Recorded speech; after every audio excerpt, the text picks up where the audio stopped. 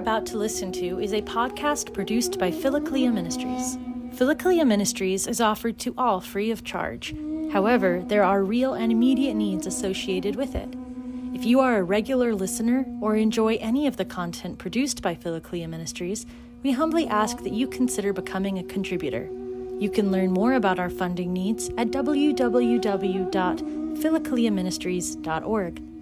Please note that Philokalia Ministries is not a 401c3 nonprofit organization and that contributions are not tax deductible. Supporting Philokalia Ministries is just like supporting your other favorite podcasters and content creators, and all proceeds pay the production bills, make it possible for us to pay our content manager, and provide a living stipend for Father David. God bless you, and enjoy the podcast.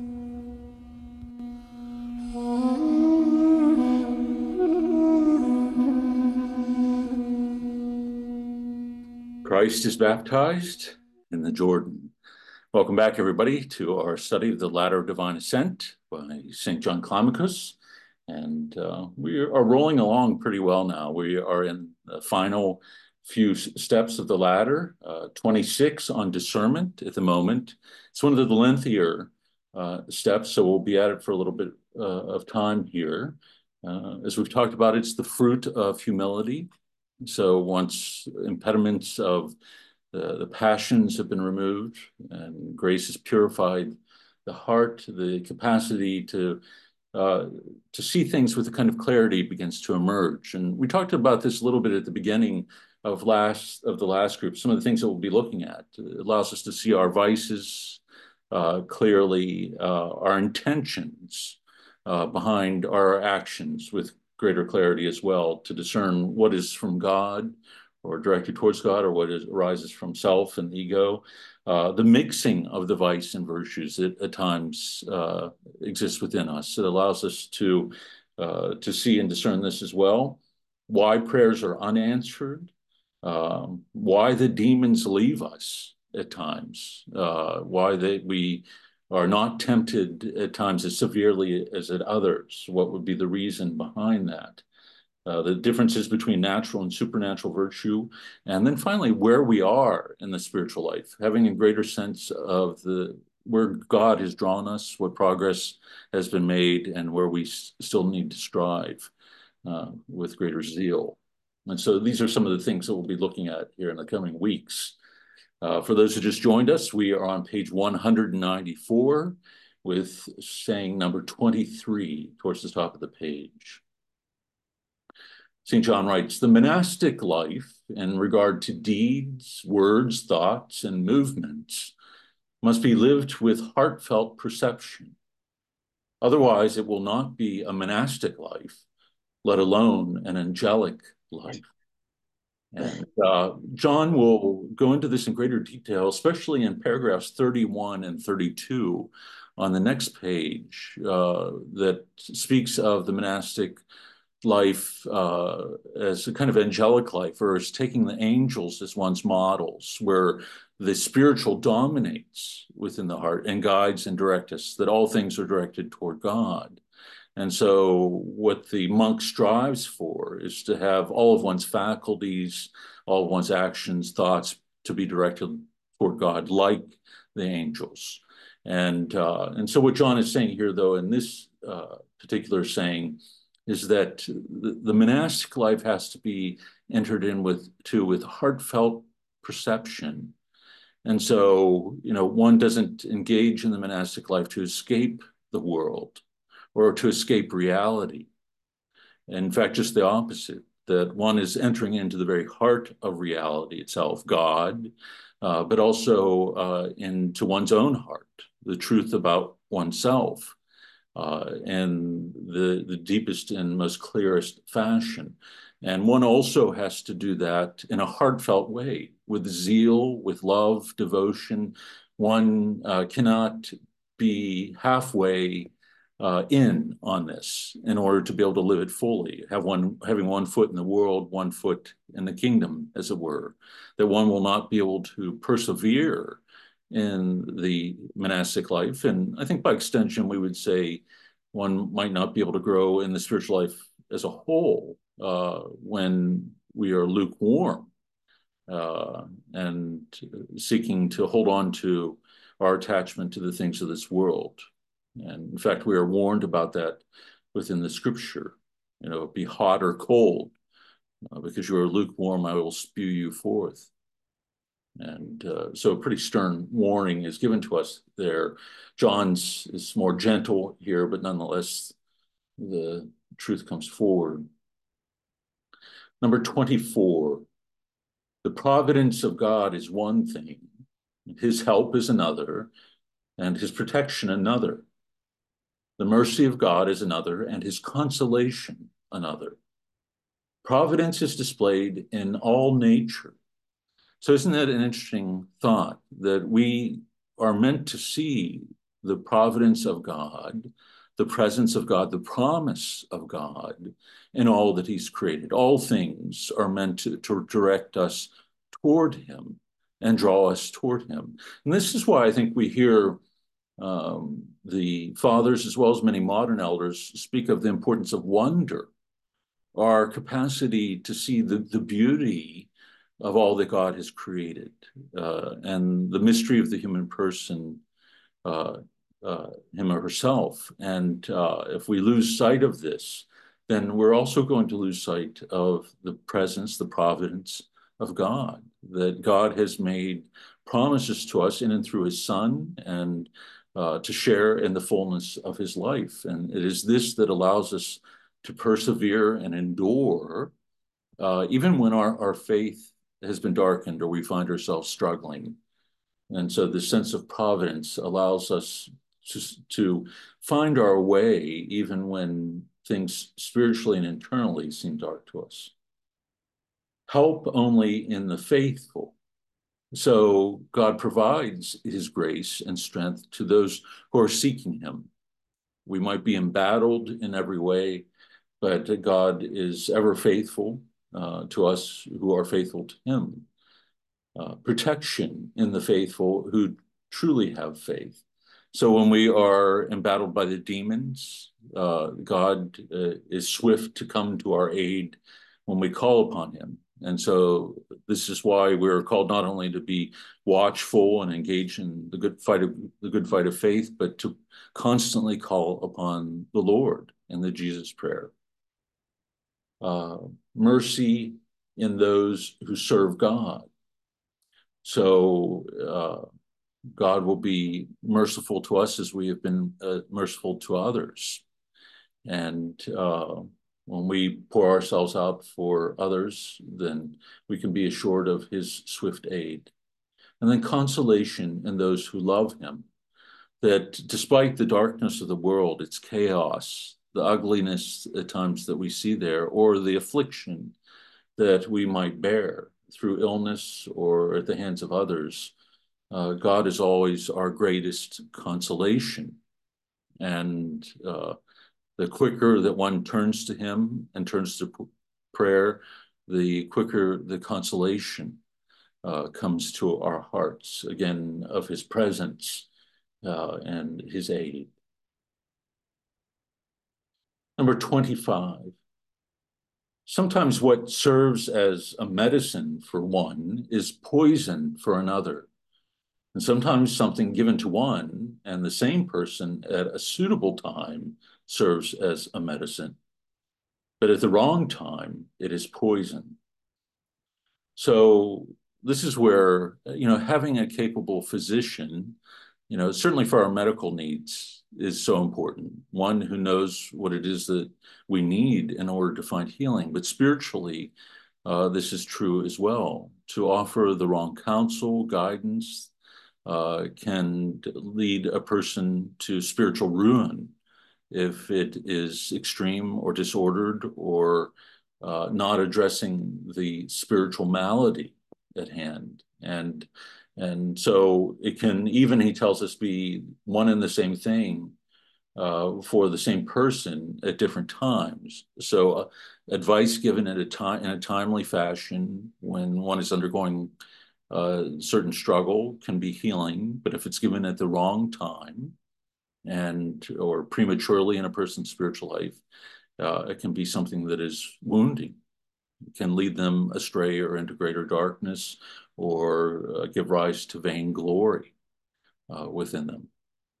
So, having a capable spiritual guide is an important thing. And this is what he speaks to us here about in number 26. I've seen an unskilled physician who, by subjecting to dishonor a sick man who was contrite in spirit, only drove him to despair. And I've seen a skilled physician who operated on an arrogant heart with the knife of dishonor and drained it of all its evil-smelling pus. So rather graphic, but in a good way. I think he shows us that an unskilled physician can drive a person to despondency and despair and lead them to lose their faith altogether. If you crush a person who's filled with contrition over their sin, if you shame them rather than seek to lift them up, then it can be destructive. But for a person who's arrogant, a skilled physician who pierces that with a scalpel, in one swift move can drain, he says, this of its foul-smelling pus, that he can remove it very easily and without driving that person into despair. And so, again, we see how valuable it is to be able to sit at the feet of the Desert Fathers, those who know the maladies, know the passions, how they manifest themselves, but also the particular remedies that come to us from experience. And so to be able to sit at their feet day after day is a blessing for us, not to be taken lightly. Number 27. I've seen one and the same sick man sometimes drink the medicine of obedience and move, walk, and not sleep in order to cleanse his impurity. And sometimes when the eye of his soul was sick, remain still and silent. He who has ears to hear, let him hear. So, the person who's sick can, who has this gift of discernment, can apply all of these remedies in order to find healing for himself, obedience, to move, walk, and not sleep, in order to cleanse that impurity. So to engage in this constant kind of discipline, ascetic discipline, in order to find healing. But when the eye of his soul was sick, remain still and silent. So when one does not see things clearly, often silence is, again, for us, and stillness, the best path to allow ourselves to wait upon the Lord, await his providence to guide us along the path he desires for us. And for one reason or another, we might be blind to that path. It can be something like arrogance or pride, or it can be, kind of confusion that the demons sow within our minds and our hearts, even holding before us things that are good, but come to us at an inopportune time, or that aren't in accord with the will of God. And so at those moments, rather than pressing forward, that sitting back and allowing oneself to be comforted and guided by God. And you might remember a modern elder saying, when all around you seems to be chaos and falling apart, sit back and make yourself a cup of tea.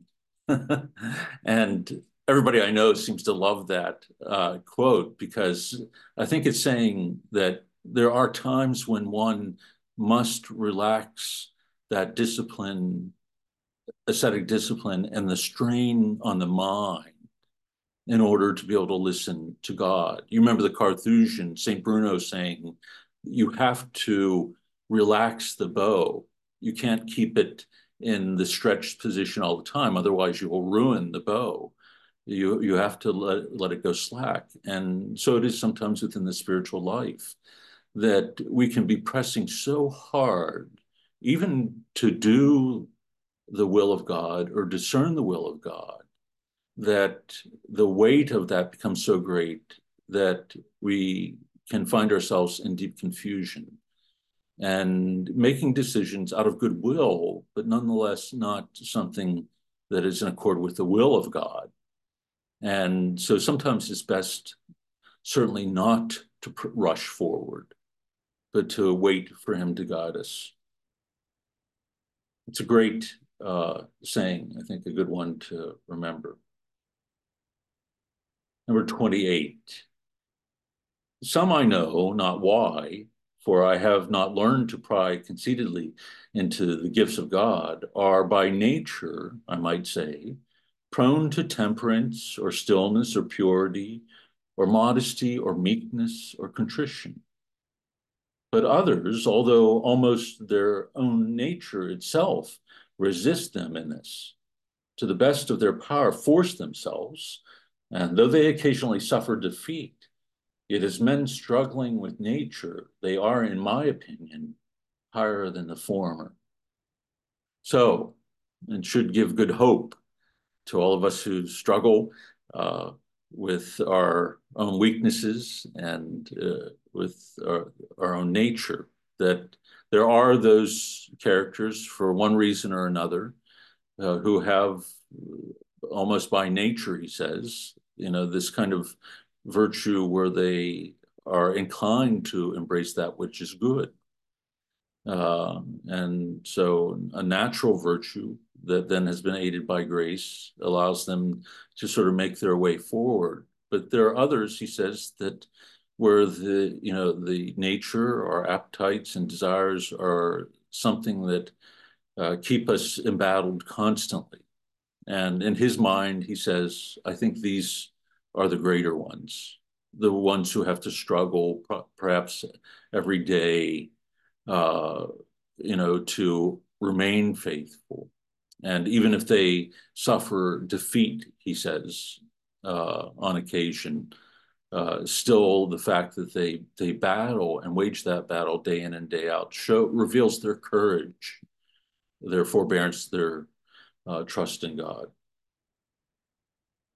John is very good about this. He understands that for some, a fall might come every single day because of this reality. And that if a person repents, though, that they are pleasing in the eye of God. And so not to become discouraged if we find ourselves struggling. And perhaps we're struggling for a long time with certain things. Number 29. Do not boast, man, of the wealth you have obtained without labor. For the bestower, foreseeing your great hurt and infirmity and ruin, at least saves you to some extent by those unmerited gifts. So, a person, he talks about this a little bit later about education of the youth. Actually, it's the next saying, I'm sorry, but that sometimes people, because of their grasp of things, are able to take hold of them without much labor, he's saying. And, but still, gratitude has to go to the one who foresees the great damage that they might have done without having this capacity. And so not to think much of themselves because of that, but still understand that it comes from the hand of God. David Swiderski writes, the devil speaks with a scratching, loud and gnarling voice and calls you by your sin. God calls you by name, and his voice like a whisper on the wind. Only with peace and quiet can we hear the whisper. Not who wrote this, but heard this from a priest in Spain on a retreat in the Pyrenees. Yes, I think it's a great thought that the evil one would call us by our sin, precisely that we might identify ourselves by it, rather than seeing ourselves as a son or daughter of God.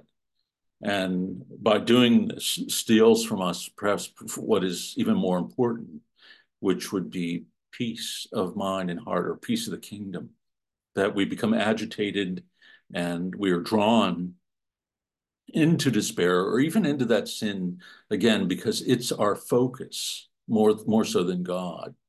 That this can be a great danger for us, that when we find ourselves struggling with a particular passion, we can direct so much attention to it because of our angst about it, that we don't pray as much as we're straining in our mind to try to control or contain those thoughts.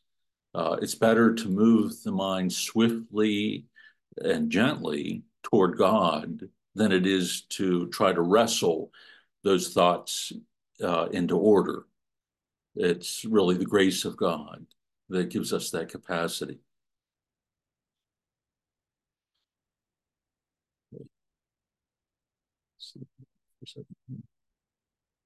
Oh boy. Still there, everybody? Okay. Figure updates come in all, it's the wrong time, and one just popped up on my computer. So, number 30, instruction in childhood, education, and studies either help or hinder us in virtue and in the monastic way of life when we come of age. So, the kind of formation and education that shapes the person and attends to the human formation as a whole can aid a person when they come of age in that pursuit of virtue.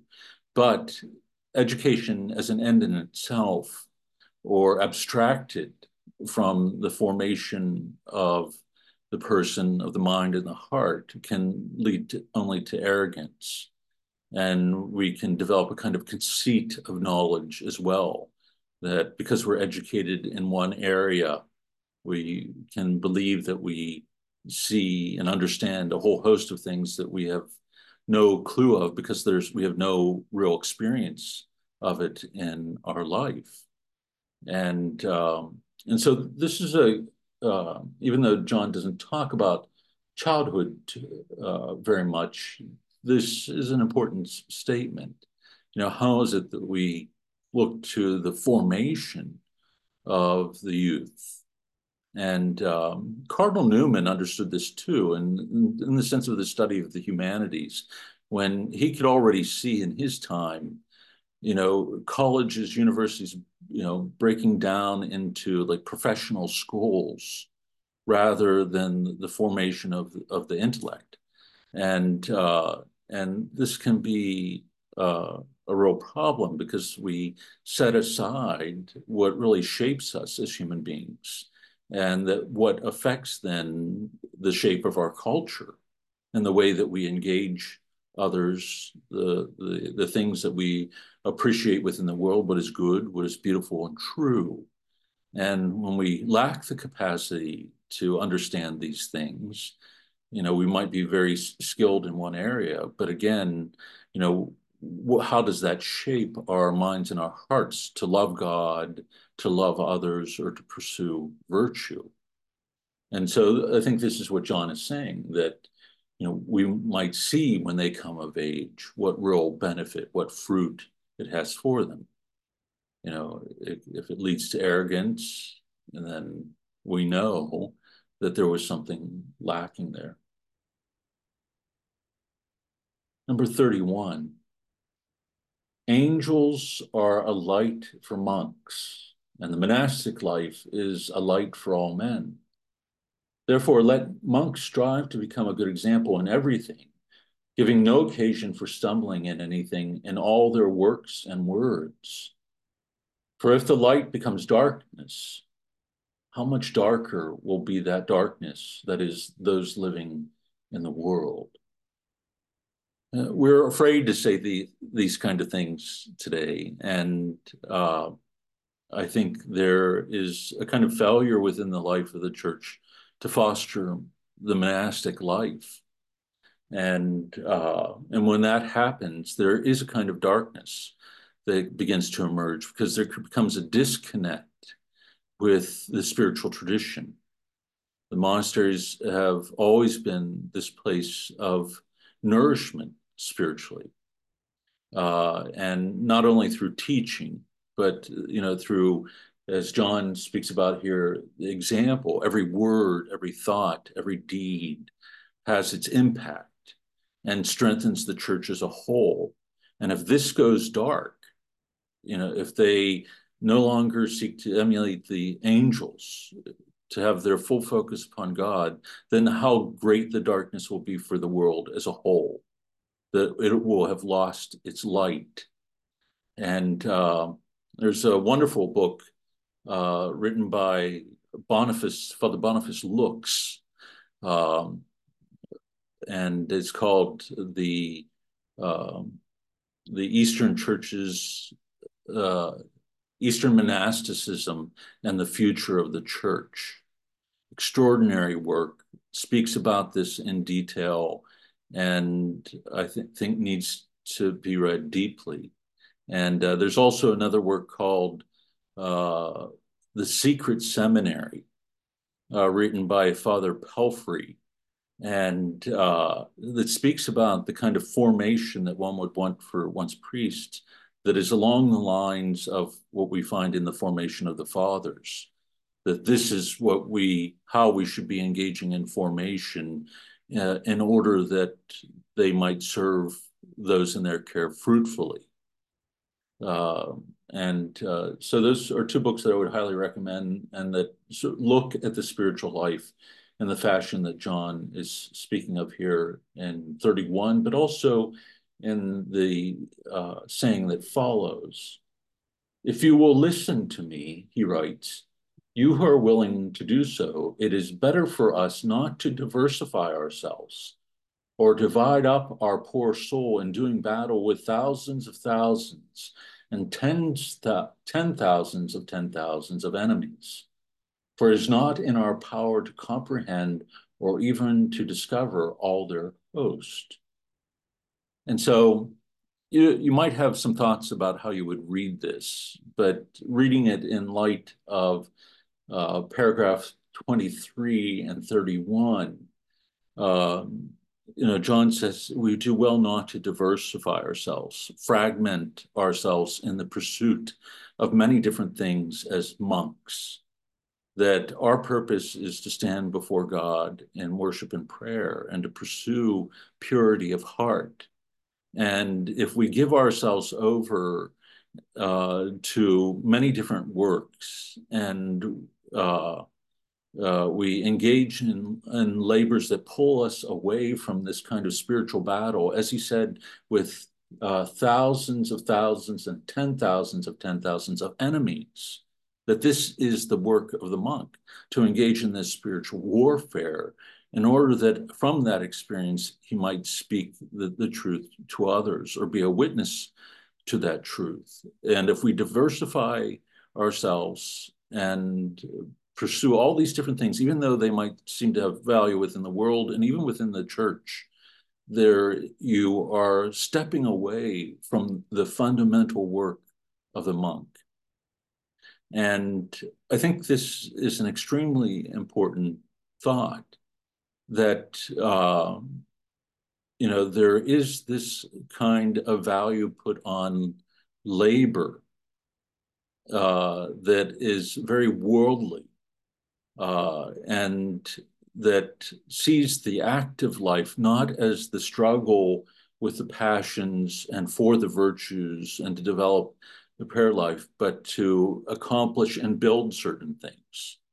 And so I think it would have been foreign to John and to the Eastern Desert Fathers to be engaged in what we see more often in the West, which would be, teaching and doing, a multitude of different kinds of works that perhaps draw one into the world and away more from the pursuit of what is being put forward in this book as being at the very heart of the monastic life. Sharon Fisher writes, please repeat the second book you referred to. It's called The Secret Seminary, and the author is Father Pelfrey, Pelphry,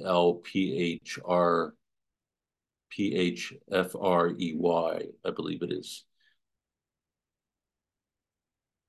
A priest actually from Phoenix this summer gave it to me, and once I started reading it, I consumed it because I'd been thinking about this for years, and we've talked many times here about seminary formation, and many of the Eastern seminaries have followed sort of the Western seminaries and their priestly program for formation. And I think there's a kind of wisdom from the East, though, that needs to be taken hold of in a deeper measure. Not simply having classes on the spiritual life, but really having the spiritual life and the liturgical life be what shapes the mind and the heart of future priest. And not that the study of other things isn't important or part of that, but I think it often gets short shrift. That is the spiritual life. Anthony writes, that prejudice for the active life goes back to the Reformation, I think, as a way to justify the Reformation. I saw a revival in josephism of the 1700s and 1800s. Yeah, I think that would be part of it. I think the Enlightenment as well, I think is, where another huge shift takes place, culturally, not only within the church, and of placing the person at the center of things rather than God. And it's no small shift. It's more of an upheaval. So a lot to contemplate there. And so again, I think we're very, very fortunate to read these deeply, because it is like a secret seminary. We have our own little secret seminary here on Zoom, is what it feels like at times. Because I feel like I've learned more from reading the fathers, and it's not like I've read all of them. I've certainly had those that I've focused on more, and I've learned more from that than I learned in seminary altogether. And it's because of where they are teaching from, and that's from experience, the experience of God. And these things cannot be learned from books. We can have a pretty good guide here, but ultimately you have to seek to live it and imitate the monks, or our reading of it might not have the value we imagine. Number 33, with the help of the Holy Trinity, let us battle with 3 against 3. Otherwise, we shall make much toil for ourselves. So with the help of God, struggle with 3 against 3. And thank goodness they provide a footnote for this, because I would not have been able to decipher it. So poverty, chastity, and obedience against cupidity, sensuality, ambition, or avarice, sensuality, ambition. So the formation of these virtues, poverty, both poverty of spirit and material, chastity and obedience, letting go of willfulness, all of these 3 things then allow us to overcome the 3 that cause us the greatest harm in this spiritual battle. So thank you, monks, for providing that footnote. Let's see, number 34. If he who turneth the sea into dry land really abides in us, then our Israel too, that is the mind that beholds God, will certainly cross this sea untossed, and will see the Egyptians sunk in the waters of tears. But if he has not yet made his abode in us, who will stand the roaring of the waves of this sea, that is, of our flesh? almost, again, poetic. I mean, I love John and the fathers for this, that he could take this image from scripture, of the Israelites passing through the Red Sea, that it's God who brings them, to safety and free from the grasp of the Egyptians, turns the water into dry land so that they might pass freely. And if we, who are we to think that we could cross the sea of life, as it were, without the aid of God, being pursued relentlessly by a far more deadly enemy, as it were, the demons, but aided by our own flesh, by the appetites, our bodily appetites. So again, a wonderful image, and we see how deeply rooted they are in the scripture and their understanding of the spiritual life. That it's, Israel's reliance upon God and being guided by God that brings them to freedom. It's when they turn away from him that they experience the fruit of that disobedience. Even Moses himself, striking the rock twice. You remember the story where, they're, and it reveals kind of lack of faith in the word of God. And for this reason, that he's only allowed to see from afar the promised land. And, but this is striking here, that the battle that we undergo is an extreme one and requires an extreme faith on our part. Anthony has a question, then we'll go to Rory here. Anthony writes, that prejudice for the act, oh no, okay, I'll read that one. So Rory, go ahead. Yeah, Father David, can you give me some type of, I guess, way to understand the experience of God, the experience of me? Is it all one and the same? Or how would you explain that, please? Well, goodness sake, where do I begin? Just read the book over again from step one. But, I think in all seriousness, it's God who reveals himself to us. And he's revealed himself to us in his son.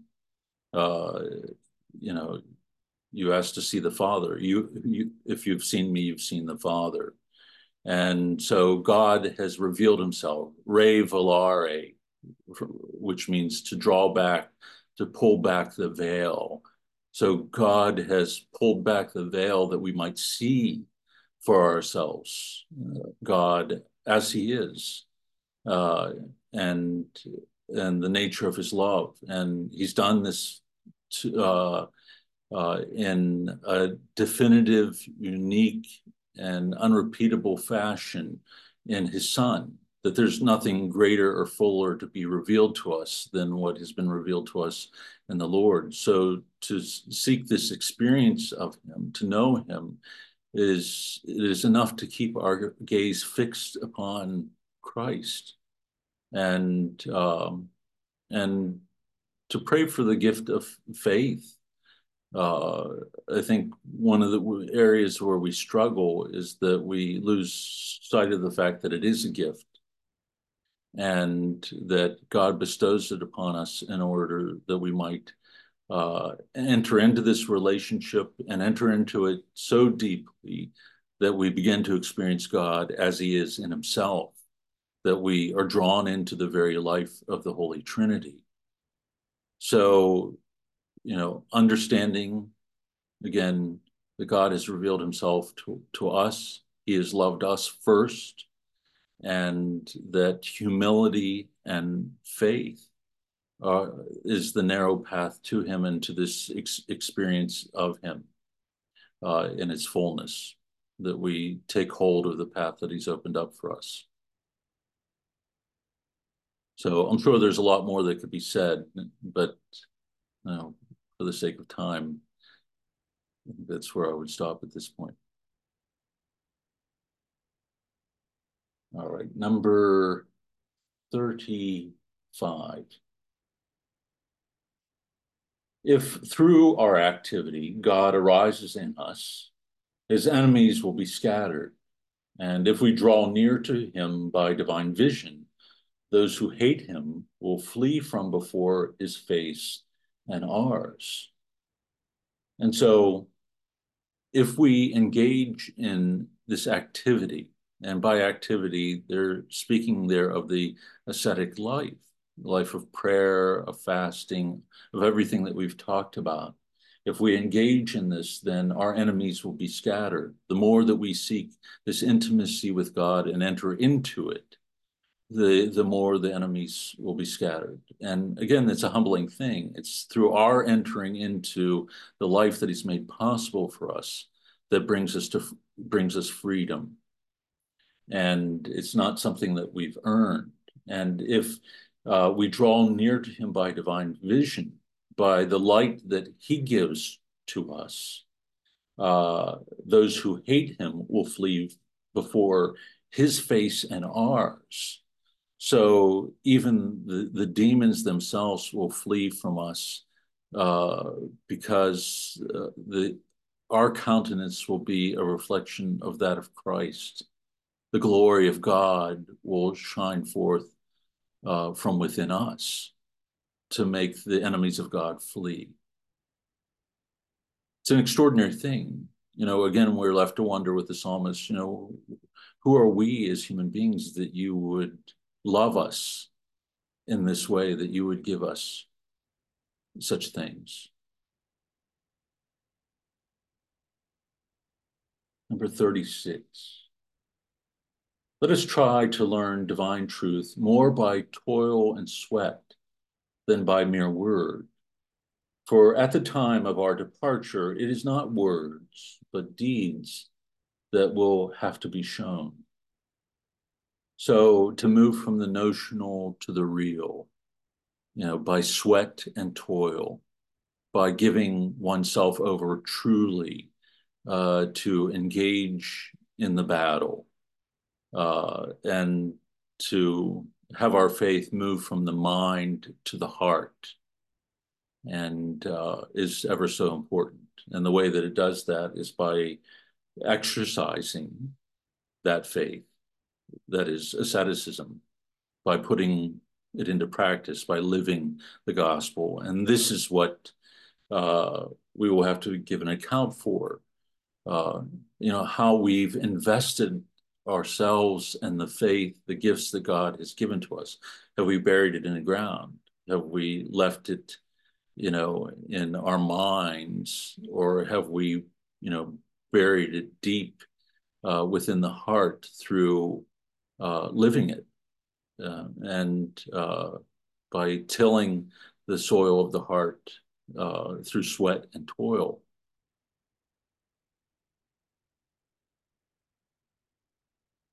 Number 37. Those who hear of treasure hidden in a certain place seek it, and having discovered it, take trouble to keep what they have found. But those who get rich without trouble readily squander their possessions. So, often when things seem to come easy to us, that they can be taken for granted, that we lose sight of the preciousness of the gift that we have not sacrificed to obtain and also to protect. And so, when our spiritual life seems to come easy to us, and we do not engage in the spiritual life in such a way that reveals that we treasure the gifts that God has given to us, that we hold them precious and protect them. In many ways, we have to be like Joseph, that what is holy is being born into the world. Mary conceives by the Holy Spirit, and the first thing that Joseph wants to do is run away, to flee, or to send Mary away. And, he's told in a dream, no, you have to take the role of his father. You have to name him, establish his true lineage. And in this, he is to be the guardian and the protector, again, of what is holy being born into the world. And we see this acted out in a very concrete way, that, fleeing to Egypt, and even coming back, moving to a place where the child can be protected. And so protecting that which is holy. And so for us, what is holy is born within us. We become God bearers when we receive the Holy Eucharist, receive the gift of the Holy Spirit, and we are to be the guardians and protectors of that, to hold it to be that which is most treasured. And I think, again, our life would take on a different character if that were so. And our attitude towards prayer and the ascetical life would alter as well, that for us it would not seem as an extraordinary requirement or obligation, but that which is taken up freely because, again, we see the value of what has been given to us as well as entrusted to us.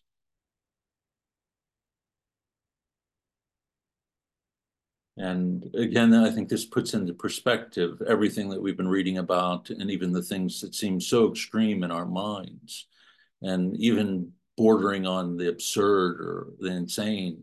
Why would a person do that? And the answer is for love.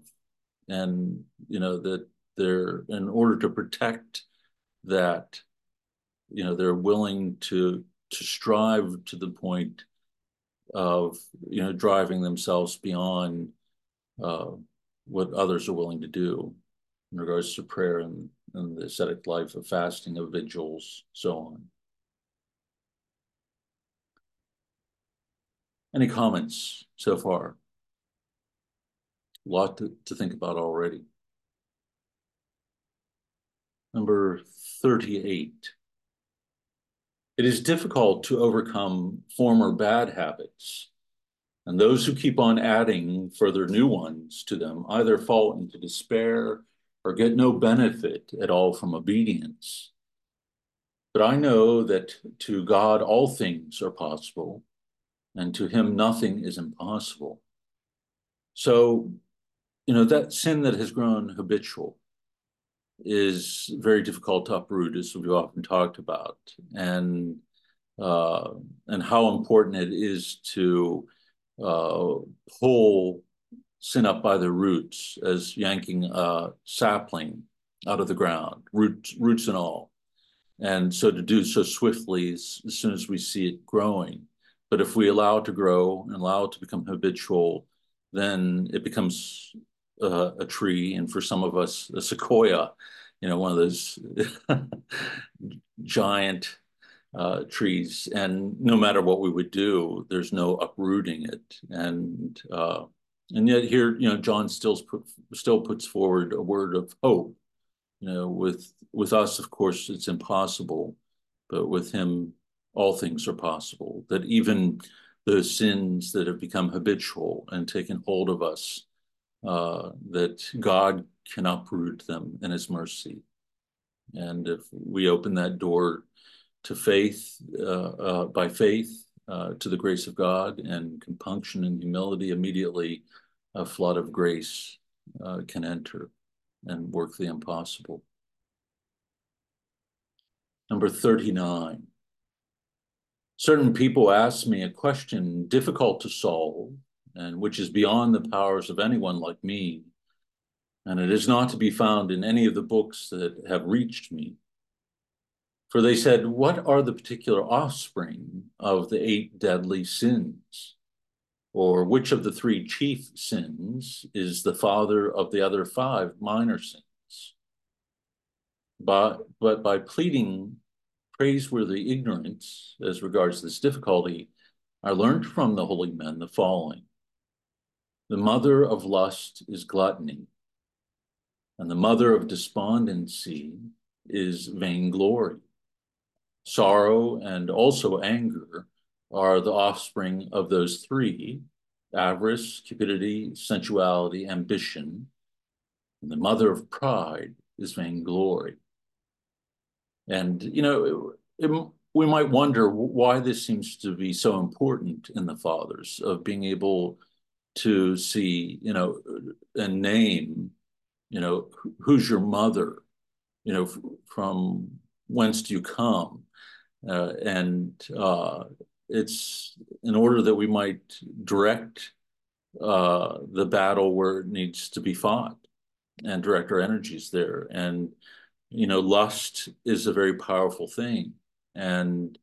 But for the person who's fighting it, the place to begin, they learned, is dealing with gluttony, of engaging in fasting to humble another bodily appetite. So to humble the body through fasting, then if we humble this one appetite, then we can fight a battle with another bodily appetite, sensuality. And so again, you see why it's always first on the list, whether it's the 7 capital sins or the 8 vices from the East, that gluttony is number 1. Again, not because it's necessarily the most serious, but unless one fights that battle there, progress in the spiritual life can be minimal. We might not be able to overcome the ones that are far more difficult to overcome. And this is why he says, even in the previous paragraph, even if there's obedience on some level, if one is not engaging in that life and fighting that battle where it needs to be fought, then few gains are going to be made. David Swiderski writes, where would resentment be placed? I have seen despondency and also pride in being a victim. Okay. Where would resentment be placed? I have seen despondency and also pride in being a victim. Yes, I think especially in our day, I think that's true. To see oneself as a victim, again, to make oneself the focus of life itself, and rather than seeing, our participation in the sin of the world and the solidarity that exists there in sin, we have a tendency to make ourselves the victim, and so, fall into pride without understanding that we're part of the cause. Very good. Let's see here. A couple others came in. Sharon Fisher writes, just FYI to participants, the level of detail we get with Father David in discussions about the Father's writings is not found in many places. I'll put a plug in for the guided book study on YouTube. Thank you. That's very kind. St. Silouan, the Athonite guided book study with Isaac Lampart, written by Archimandrite Sophrony. The videos are hosted by Annunciation, Greek Orthodox Church in Lancaster, PA. Yes, I've heard of all these. Very good. And M. Hinckley writes, that's virtue signaling. Just the other side of vainglory, coin no. Which is virtue signaling? Just so I'm clear on what you're saying, can you offer a little bit of clarity there? Despondency, and also pride in being the victim. Yeah, virtue signaling. I see what you're saying there. Yeah, because often that's what it is, playing the victim, but really not pursuing the virtue any more fully than anybody else. Putting on airs. Okay, number 40. In reply to this statement of those ever memorable fathers, I began again earnestly to ask them to tell me about the pedigree of the 8 sins, which exactly are born from which. And these dispassionate men kindly instructed me, saying, the irrational passions have no order or reason, but they have every sort of disorder and every kind of chaos. And the Blessed Fathers confirmed this by convincing examples and supplied many proofs, some of which we are including in the present chapter, that by them, and as regards the rest, we may be enlightened. So the irrational passions, those in which the intellect really does not play a role. So bodily appetites, those things that are a part of our physical makeup, they can wreak havoc, but not necessarily with any kind of order. They just toss us about in any way that they can, or that we let them do so. And to these, he will give us examples as we move forward. The sort of thing I mean is this: untimely jesting is sometimes born of lust, and sometimes of vainglory, when a man impiously puts on a pious air, and sometimes, too, of luxury. So untimely jesting, it's a curious thing, isn't it, that it can be born of lust. It can stir up passions in ourselves and others, especially when it surrounds certain subject matter. Sometimes it can give rise to vainglory, that we are jesting about another, perhaps, to elevate ourselves,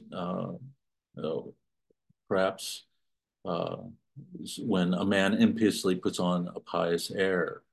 And so, jesting about the foibles, the failures, the natural defects of others can be a way of making one seem greater in the eyes of others, and sometimes to luxury. And so untimely jesting, can lessen the gravity of the soul in the sense of the things that we are attentive to. And then this falling by the wayside, then we can give ourselves over to, extravagant meals or the purchase of material things that we do not need, simply because we've been engaging in this behavior. So again, these are really wonderful examples, and I think to go back and read them will be important, as well as the previous paragraphs, because this is really the trenches where the battle is fought. And so to see this kind of working within us and in our mind, in our actions, becomes very important. And he's going to go on and talk about sleep, talkativeness, despondency, blasphemy, a whole host of other things, which we will pick up and looking at here in future sessions. Okay. That brings us pretty close to 8:30. Before we end, I just wanted to remind you that next week there will be no groups. I'm going to be on retreat for the week, and keep me in prayers. I'll be praying for all of you as well. And I look forward to seeing you again. It's always hard not to have the groups, but hopefully come back renewed and ready to go at it again before Lent. So thank you all. And why don't we close as always with Our Father, in the name of the Father, the Son, the Holy Spirit. Amen. Our Father, who art in heaven, hallowed be thy name.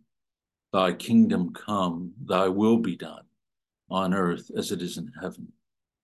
Give us this day our daily bread, and forgive us our trespasses, as we forgive those who trespass against us. And lead us not into temptation, but deliver us from evil. Amen. The Lord be with you. May Almighty God bless you, the Father, the Son, and the Holy Spirit. Amen. Go in peace.